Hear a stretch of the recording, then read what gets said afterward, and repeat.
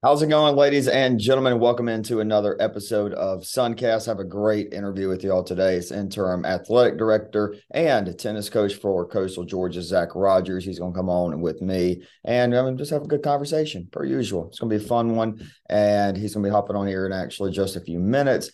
Let y'all know I've been in the emails heavy. Everything we're here. Fall sports are here. I'm going to be giving y'all my top 10 most intriguing matchups heading into the fall.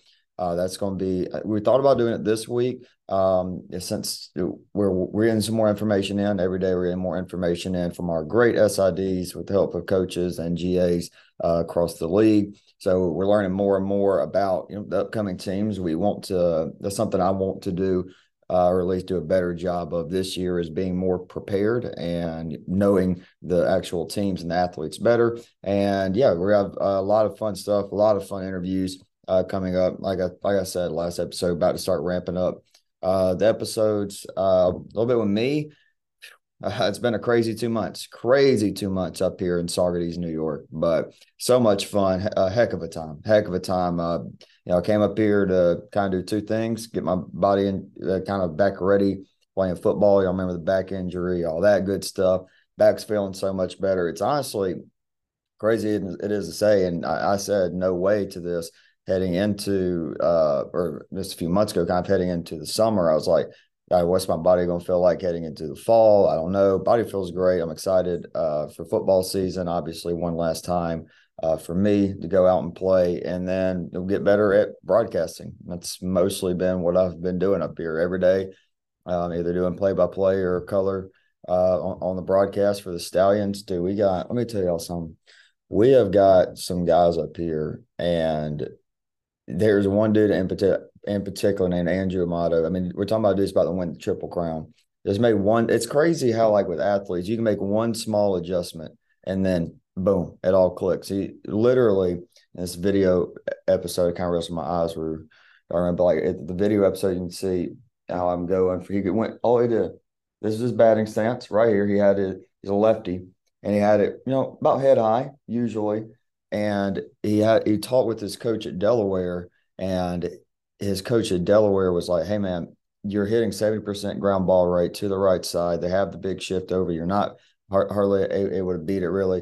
And all he really did, he went from here to here, dropped it down to his shoulders, and ever since, I mean, he mashed the last month at Delaware and up here in New York. I mean, it's over like a 32 game stretch, 32, 33 game stretch. And he's got 13 home runs, batting 430 or 420, something like that, with 39 RBIs. He's in contention for the Triple Crown. Andrew Amato might actually have him on. He's just a funny dude, good baseball guy. I mean, that's kind of one of the fun things. If there are any baseball like players watching, listening, whatever, gosh, dude, summer ball is so fun. Like, obviously, it's something I didn't really know much about until last year. I heard some about it. I remember Colin telling me a little bit about up here in Saugerties. Let's see, who else? Connor Daly over at Southeastern, and of course other players talking about summer ball. But dude, I've had a blast. It's been a heck of a 2 months, but ready to be back in Florida, ready and rock and roll with the fall sports. I think it's going to be a crazy fall. I think Kaiser is prone to have another just insane year or an insane semester, especially with fall sports. I think their football team, their football team is gonna be good. Obviously, Josh is going to handle that, do all that. But dude, that women's soccer team, they're losing a couple of key pieces. I think the big question is who can step up there for Kiki, but yeah, they're still going to be exceptional. They're be a really good team. Hopefully, we're going to have Matt Dunn on, their women's soccer coach, on shortly. I'd love to have him on. No spoilers. Don't like to spoil it, but we're going to have two coaches. First time we're going to do this. We're going to have two coaches on at the same time next week. A little bit of a teaser, but that's the plan. Two coaches on at the same school, kind of coach the same sport, but a little teaser there for y'all. But yeah, I'm ready for soccer. It's crazy, but I'm ready for soccer. I think women's soccer is going to be insane in the Sun Conference this year. I think Scads are going to be right back. Scad Bees, how you doing? Yeah, miss my Scad Bees, man. They're going to be good. Southeastern Fire, they're going to miss that. I just miss soccer ever since I got back. I made that drive back from Orange Beach. Pretty sure that's where it was at. Yeah, Orange Beach for the women's soccer championship up there, and I was just like, dang, I kind of miss being around soccer, and that was a sport I played growing up, and now obviously not doing that, but it's nice to have soccer back around. I'm ready to rock and roll with it. Obviously, volleyball right here. Volleyball is going to be fun. I'm ready for those Ave St. Thomas matchups again. And yeah, it's going to be a fun summer. I mean, it's going to be a fun fall. It's been a fun summer up here. I hope all y'all listening, y'all have had a fun summer, kind of gotten to hit the little mental recheck. Yeah, it's time to rock and roll. All my fellow seniors, holy cow, this is it, eh? We're out of here. We got what? Some of y'all one more semester. If you're like me, two more semesters, and then it's time pulling the big boy pants. But I've done enough chatting. Let's just go ahead and get into the interview. I'm gonna kick it over now to myself and Coastal Georgia tennis coach and interim athletic director, Zack Rogers. Okay, we welcome on a very special guest. It is Zack Rogers, interim athletic director and tennis coach at the Coastal Georgia Mariners. You know, I love my Peach State teams. Zack, how we doing, boss? Doing great today, man. Glad to be part of this. Hey, absolutely. So, obviously, with fall sports right here and Coastal Georgia getting ready to ramp things right back up. Now, really, the only Georgia team with like full-on sports. It's kind of half and half with SCAD, half and half. Thomas is left, still have football, and let's see, flag football still with Thomas, but Coastal Georgia, yeah, the Georgia team in the Sun Conference, a lot going on in 2023 and 24 for Mariner athletics. Who are some athletes that we should be keeping an eye on? I mean, our softball team, is really been killing it here lately, and so we got Bryce Peacock back for next year. I think she's going to have an amazing senior year. I'm Absolutely. really excited to see what that team's going to do. We've got Marcus Reynolds in golf, men's golf. We've got Carlin Paulk coming back. Both great players. Men's basketball, we haven't released that roster yet, but I'll give you a little taste. We got a guy, Bryce Langford, came in from a JUCO, led JUCO in rebounds last year, was third in blocks. He's 6'10", around 260, 270. So he's going to be bringing some size to our basketball. Women's basketball brought in 9 transfers. I'm excited to see what they're going to do. I mean, they've got a ton of talent coming in. We've got women's volleyball. Val's done a great job with recruiting. I mean, Paula Perez would be a name that everybody's kind of thinking, Sydney Martin maybe, but we've got Cassidy Casey, Delaney Wilson, Sarah Hansen. She's got a ton of great players coming in. I'm super excited to see what that team's going to do. I think those 3 teams, I'm expecting them to make big jumps this year. Obviously, I coach tennis. We've got on the guy side, we'll have the entire roster back from our team last year who, finished really strong at nationals. Yeah. Have one newcomer coming in, Kevin Leuenberger from Oral Roberts. So anytime you get a D1 transfer, you're always happy. We've got Avery Collins coming in on the girl side, and we'll be looking to bring in 1 or 2 more girls over the break. And so I'm being pretty careful about that process because I feel like we've got a couple of holes to fill, but we've got a big opportunity on the girl side. So yeah, I'm super excited. I think all the coaches have done a phenomenal job over the summer of really making strides to kind of take their programs and in the department as a whole, in the right direction and taking a step up in where we kind of measure up within the conference. Yeah, absolutely. I mean, that's something that talking with, just other people in the conference, and we'll talk about, like Coastal Georgia, how y'all have progressed and continue to progress it. And I remember talking with Coach Minnick up at Georgia Gwinnett, and the ultimate goal for them is to get to the World Series. They were just a game away from that. I was there for that just epic game. That's still that last game that they played against Georgia Gwinnett in the opening round. It's still one of the better softball games that I've ever watched. But that's really the team that I've gotten to kind of be immersed around it and hang out with Coastal Georgia athletics the most, obviously. And I love that team. I mean, they're a fun team. They represent the school, the conference very well. But one of my favorite people in the world now is Mike Minnick. I had him on, and it's one of the hardest I've laughed during an interview. I mean, what's it like getting to work with Mike every day? Yeah, I mean, I love Mike. We've been, coaching here. I've been here for 7 years now, and so you know, Mike's another guy, Georgia born and raised, and so he and I, connected well to that. We got Georgia roots. He and I cut up a lot. We have a good time. He's been in and out of my office probably about 10 times a day. I've been in and out of his probably 10 times a day, and so we got a good time. We cut up a lot. I've been he and I when I got the job were two of the only part-time coaches here, but we were also two of the coaches who you could be pretty much guaranteed we're in our office 24/7, really pushing our teams. And so I got a lot of respect for Mike just because of how hard he's worked and what he's done with that program. I mean, he has poured everything into it, and it's been really fun to watch that team grow and Mike get rewarded for all that work he's putting in. He's got a great group of kids. I mean, they had 10 girls last year with a 4.0 GPA for the year, which is just absolutely phenomenal. Yeah, he's done a great job. I mean, Mike's a lot of fun. He and I are at even when we were just coaches, when I was just a coach, we were at every sporting event. We'd be watching the basketball games, the volleyball. Mike's great because he keeps up with every sport at Coastal Georgia. He knows every athlete. He knows the stats. He'll come up to a coach after the game and bring up a stat that maybe they weren't even aware of. And so I think one of the great things about Mike is that he just doesn't love softball. He loves all the sports at Coastal Georgia. He's fully invested in all the programs. He's been in Brunswick a long time. I mean, he worked for the school system. He owned businesses here, had restaurants on both Jekyll and St. Simons. And so he's a Glenn County native and just loves everything about Coastal Georgia, and it makes it fun to work with him.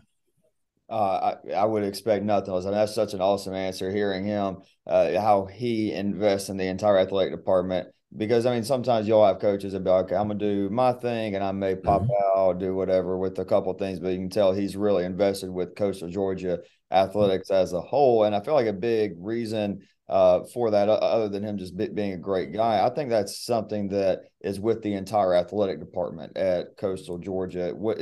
Having only 8 sports, is that part of the benefits, or could you kind of talk about like the benefits of having the 8 varsity sports y'all have there? Yeah, I mean, I think some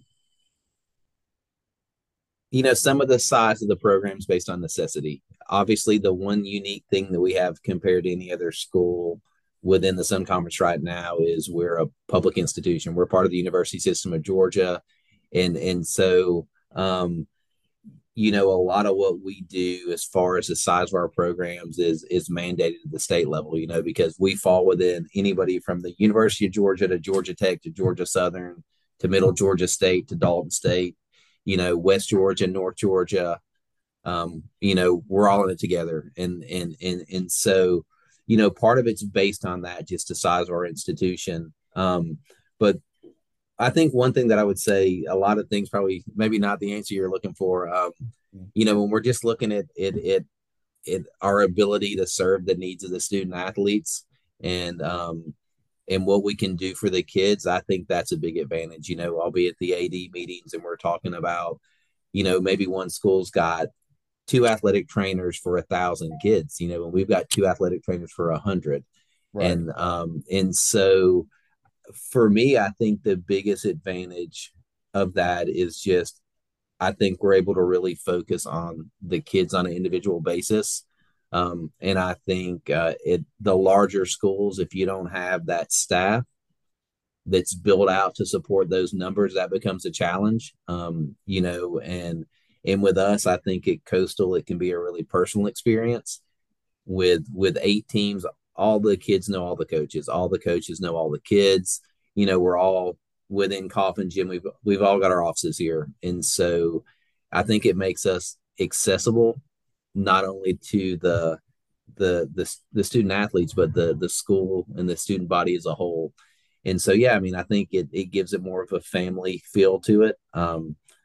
you know, and I think one thing as well is we've got a small staff, and so we've got to all pitch in. We've got to all help one another, and I think it maybe that's a kind of like an unseen advantage Right. that you wouldn't maybe think of, but it's a fact that because we only have 8 teams and we only have 8 coaching staffs, and in some instances we just have a head coach with no assistant coaches. Like we've got to all pitch in. Like I've got to be able to count on Jesse to help me with things. It might be a thing. Just got an email the other day from women's basketball saying like, "Hey, we're going to run the concession stand during volleyball games. Mhm. Who's going to cover it during our games and stuff like that?" And so I think an advantage that you get with a limited amount of teams is that everybody's invested in the other team. We all understand that we got to work together to accomplish our goals, and so it creates that team within a team kind of environment. And I think that's super valuable. Yeah.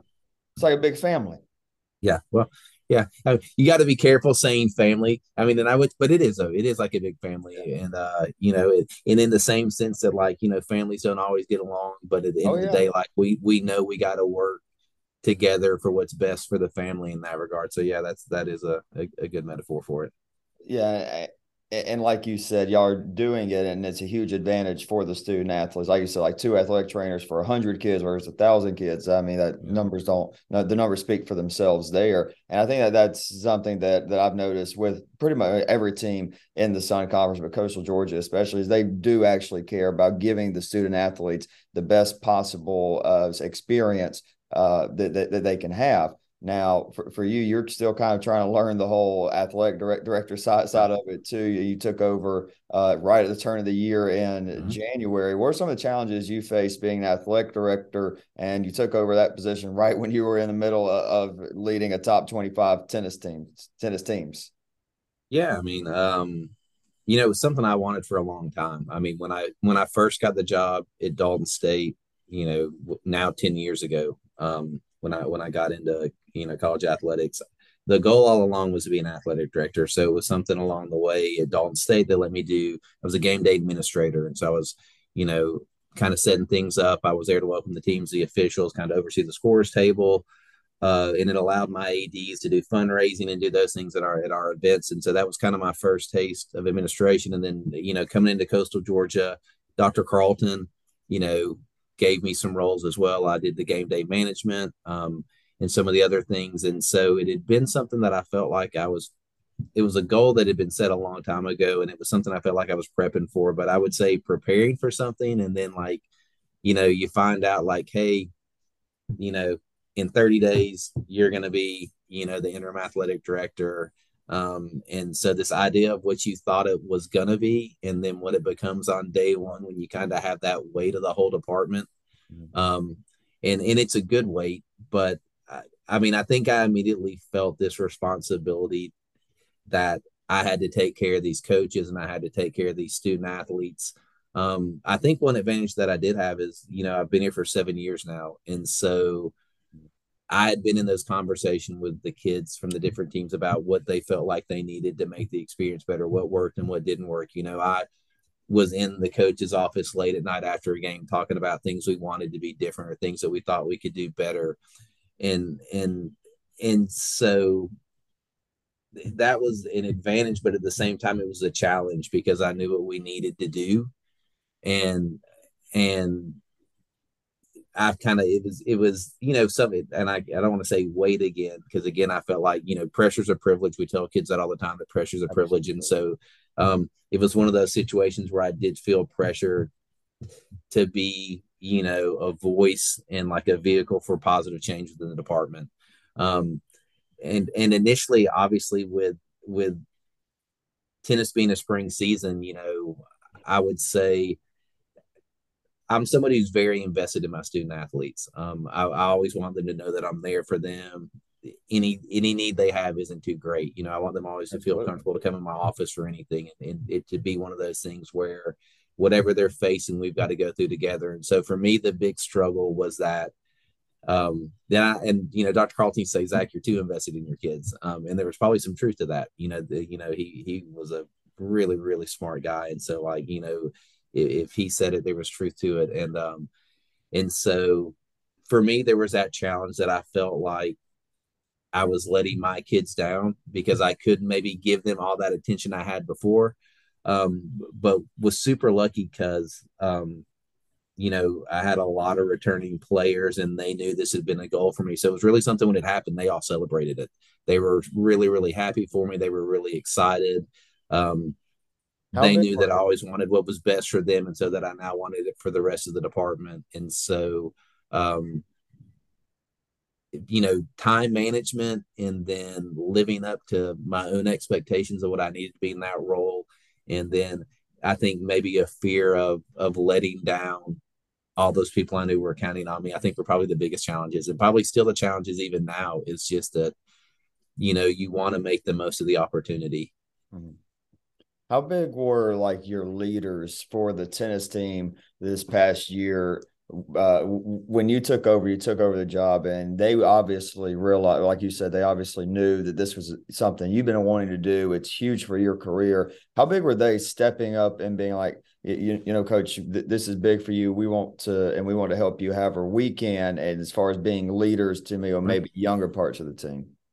Yeah, I mean they do a great job. I mean, I'll be completely honest with my kind of coaching style. My kids are going to come in. We're going to meet. We're going to see the work they put in over the summer. I'm going to see. You know, I'll know the first week of practice, the first week of conditioning, who put in work and who didn't. You can see it's apparent. It's hot here. It's humid. Yeah. Very quickly, you see the kids who put in work. And so I'm gonna initially give them an honest assessment of like, hey, if we're going to reach our goals for this year, this is what you need to focus on. And so tennis is a team sport, but an individual sport at the same time. And even though I'm allowed to be on the court, ultimately, really, tennis comes down to decision making, and, Right. and and so a lot of my coaching styles really based on working through like the thought process. How am I prepping the day before a match, the week before a match? What am I doing in my spare time? What am I thinking about when I made this shot, when I missed this shot? How am I processing that? And so um I really focus as a coach or really trying to prepare these kids to operate with a level of autonomy, because I feel like at the end of the day, we're trying to, prep student athletes to go out in the world and be leaders. And they've got to be confident to make those own decisions. And so I felt like in that regard, they were already kind of empowered to lead. I mean, we make it clear in tennis, whether you're a line one or you're a line six, it's all worth, a point, Right.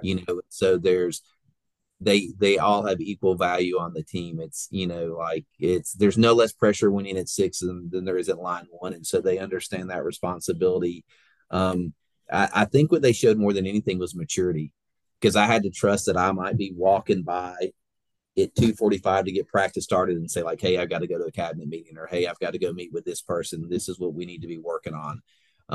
And just having that trust that they were going to put the work in. And it didn't work every day. There were days I'd come by an hour and a half later, unfortunately, because I had to be in meetings and two or three of the guys were gone, and in those cases as a coach, you're not always surprised. I mean, who your people are who are working, those people who are working when nobody's watching, Right. those ones you can count on, the ones who are at practice early, the ones who are at practice late, the ones who are in the weight room, Mhm. you kind of know that. But yeah, I mean, I really felt like on both teams, we had everybody just really kind of stepped up. There's a level of personal accountability within our program. And so, yeah, I mean, there were some initial struggles. There were some initial struggles because, I mean, our practices every day usually start up by we're doing our warm ups and I'm walking the court. We'll be practicing both teams at the same time. And, the first 30 minutes of practice is me just going court to court, asking each player how their day's going. How's your day going? What can I help you with? What do we need to work on?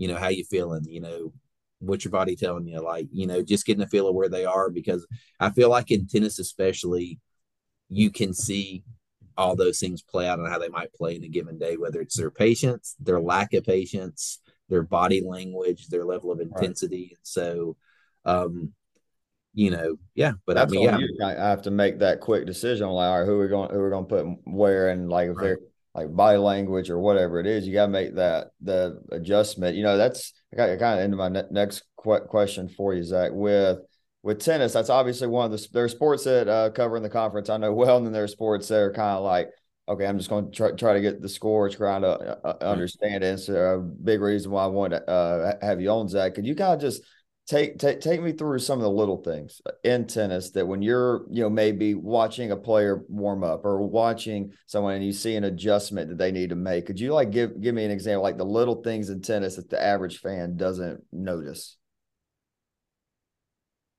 My own personal view of tennis is that it's really about space management, spatial awareness, and geometry. Tennis is a game all about angles. And essentially what you're trying to do is open the court up. You're trying to get your opponent off the court to open up a shot, give yourself an opportunity to move forward into the court. Court positioning in tennis is super important. You'll have, if you're 3 feet behind the baseline, it's really hard to be an attacking player because it's hard to find those angles to open up the court. Generally, your ball is going to land shorter in the court.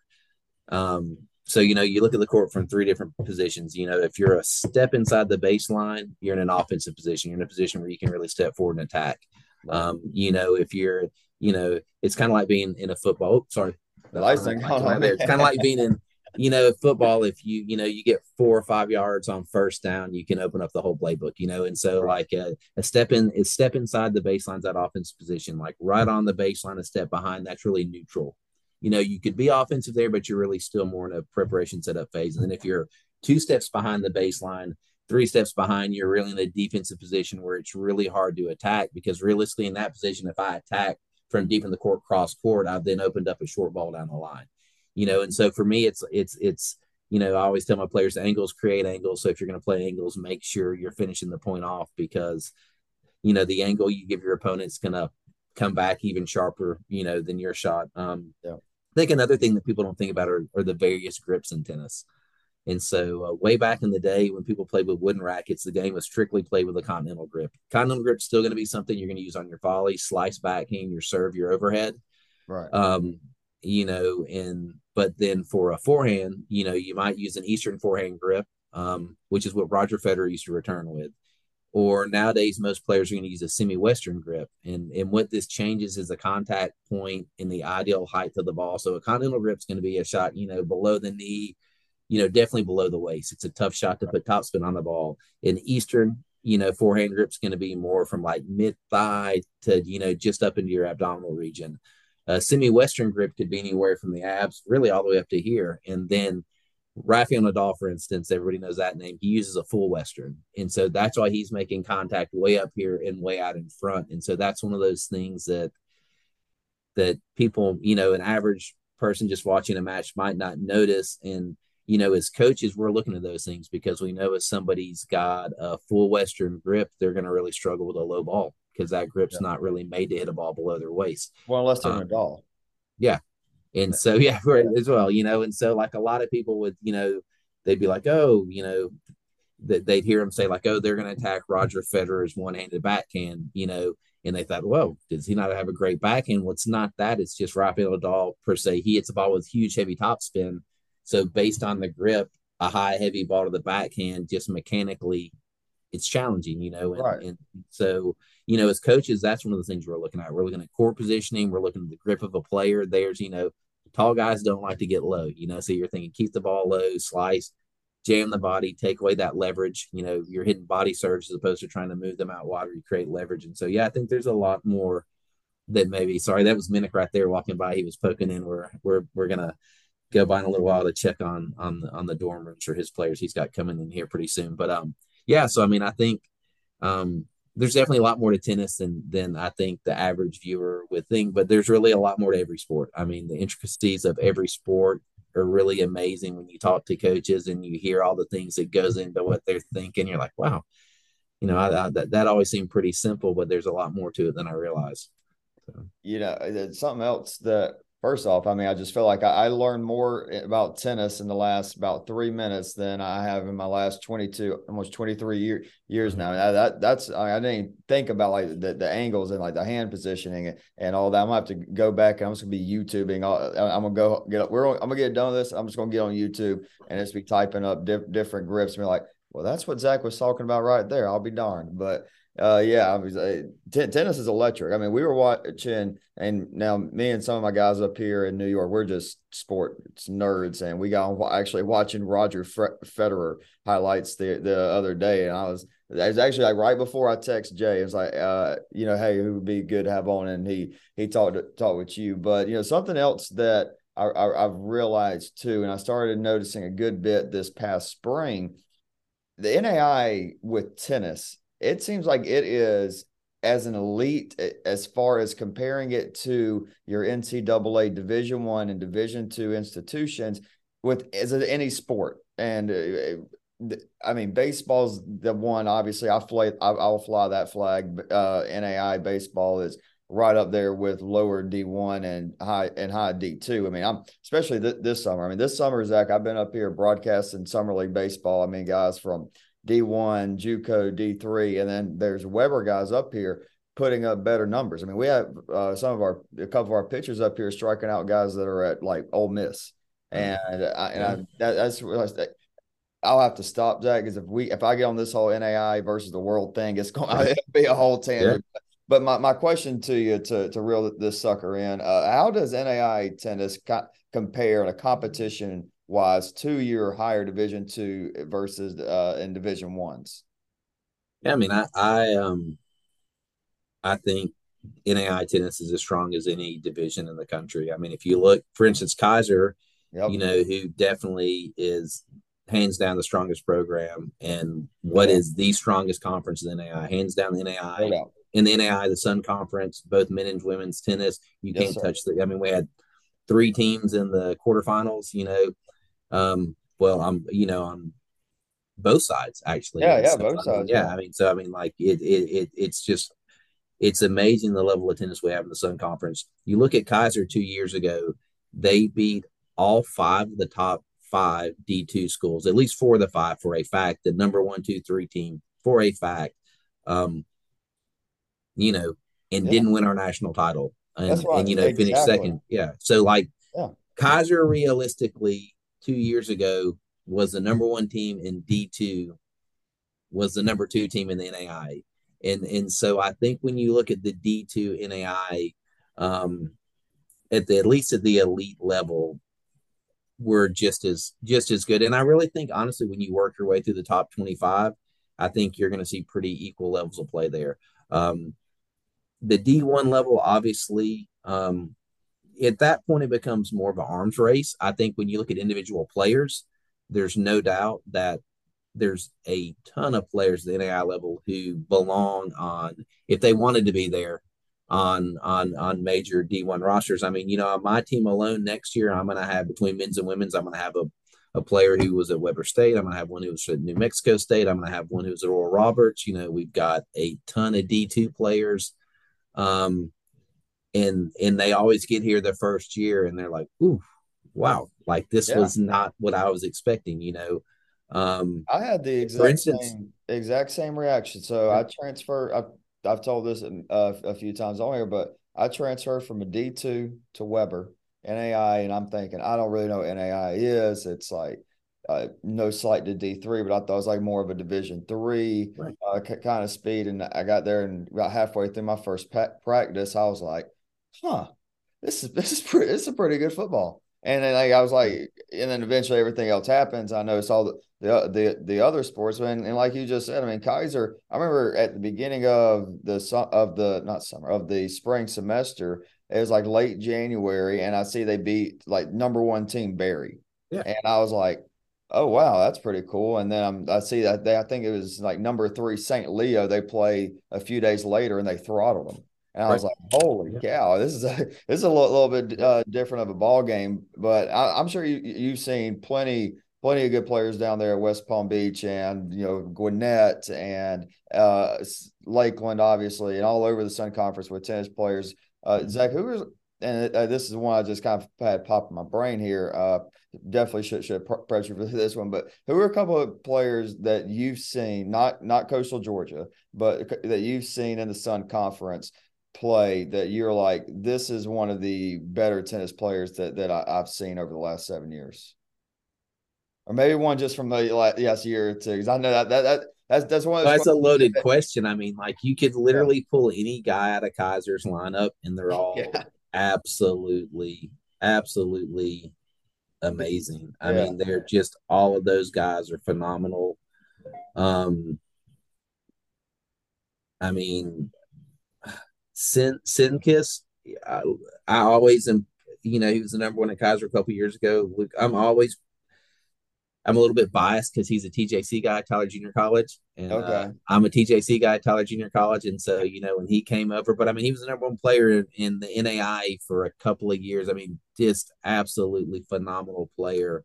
And he's a perfect example. He's a kid who could have played anywhere in the country. You could have put him on any the number one ranked D1 team in the country. There would have been a place there for him. There would have been, and honestly, it would have just varied on what their playing style was as to where he fell within the lineup. Right. He was absolutely phenomenal. But I mean, they've got a ton of guys. I mean, Southeastern these last couple of years, the teams they've Yeah. built have have not only been phenomenal players, they've been phenomenal kids. Um, Scad's had some amazing players on the women's side. Um, I mean, you know, it's it's honestly hard to pick out a single player.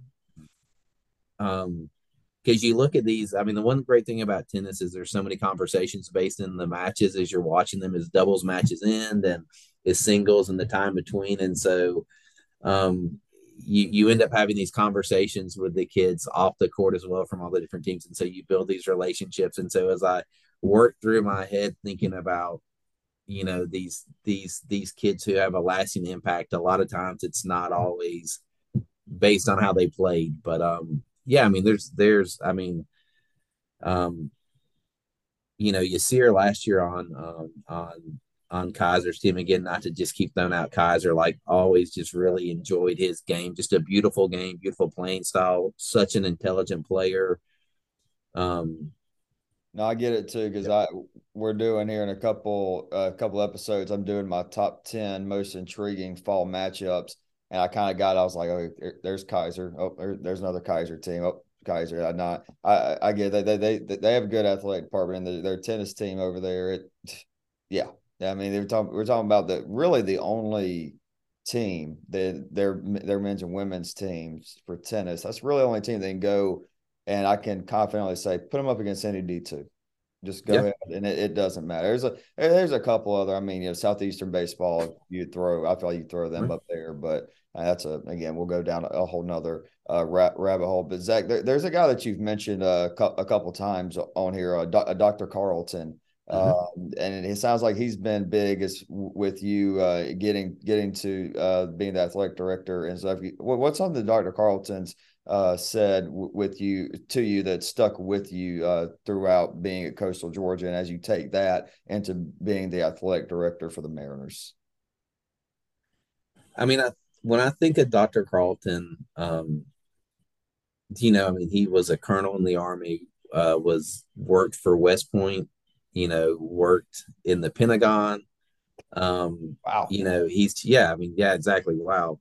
And so I think more than anything that he said to me, it was just knowing who he was.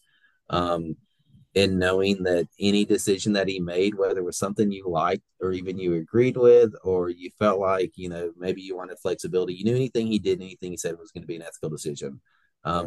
You knew anything he was going to do was based on the rules, what was the right thing to do. And so honestly, um, you know, he was organized. He was a guru with spreadsheets. He was a logistics guy. You know, he had a PhD in logistics from Georgia Tech. Oh wow. And so he was organized. He had phenomenal time management skills.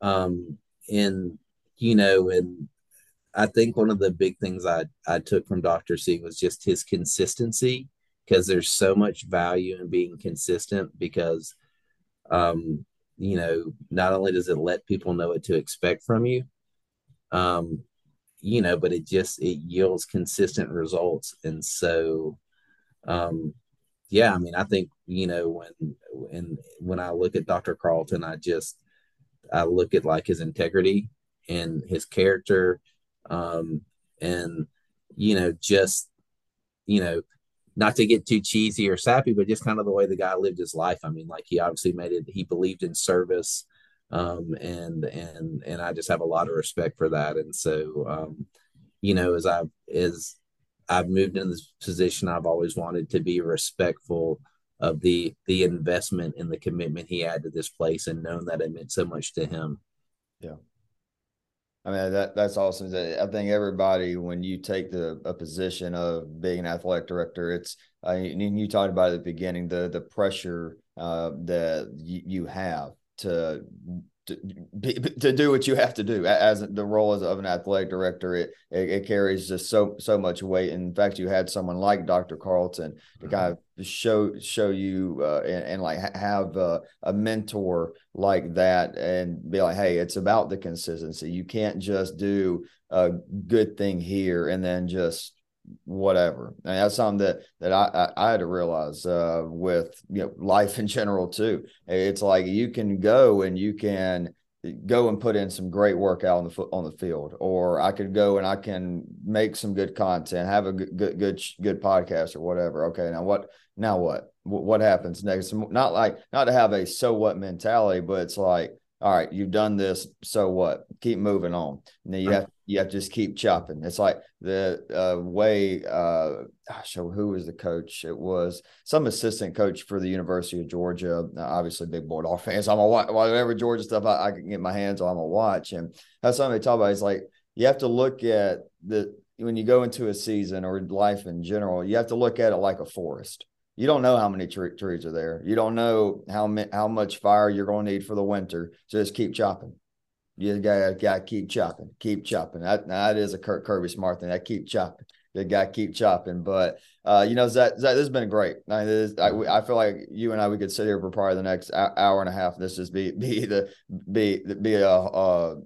two episodes of part one and part two. I've had a great time, genuinely. But Zach, I do have one last question for you. You've taken over. You're the new interim athletic director. I think Mariner Athletics is in great hands just from this talk. But what's the future? What's your plans? And obviously, I'm not asking you to give. All right, here's the blueprint, everything. But like, what are your plans for Mariner Athletics, say over the next 5 years or so? Yeah, I mean, we definitely want to see the program grow, and we want to see it grow from a standpoint of programs. I mean, we've circled baseball, we've circled soccer. I mean, I think esports is a no-brainer, and then you've got other ones that where there's still that thought of flag football, lacrosse. But I mean, we're definitely looking to grow the program. I mean, we're building a new softball field right now as we speak. We've got some things going on that we're working on. But then within the department itself, I think we're really trying to grow in the sense that we want to be focused on student athletes. The president used the term student athlete centric, and if you're at Coastal Georgia for any amount of time, you're going to hear the saying every student, every time. And that's really something that our college is built upon, this idea that, and talking about the consistency we just mentioned, that, consistently, we're going to be focused on every student, every time, every decision we make, every action we make, everything we're doing on this campus is going to be based on every student, every time. And so I think as we're growing the department, it's really trying to change that culture. And it's not to say that we haven't always been focused on students, but what I'm really trying to do is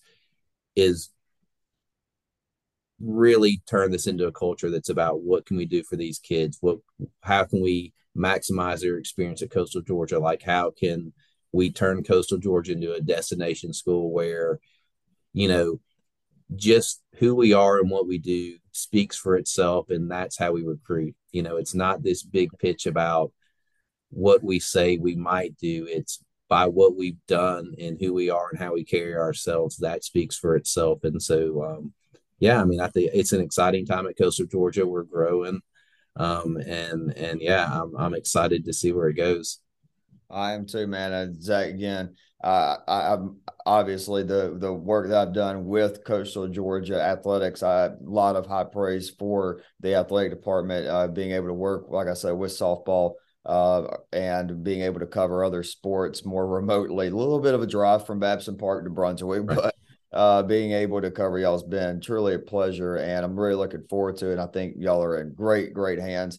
Really excited to cover volleyball here in the fall, and then get rocking and rolling with cross country also. And I'll be seeing. We might have to do this again, man. I might have you back on when Yeah, I'd tennis love to. rolls back around. Yeah, really appreciate you letting me be a part of this. Appreciate what you're doing for the league, for the Sun Conference, and yeah, just happy to be a part of it. Really appreciate it. Yes, sir. Of course, man. Well, ladies and gentlemen, Mr. Zack Rogers, thank you so much for coming on. Hope y'all enjoyed the interview. We're going to be right back next week. I'm heading back to Florida, so hopefully some in-person interviews coming up very shortly, and we're ready to rock and roll with the fall. Y'all have an excellent weekend, ladies and gentlemen.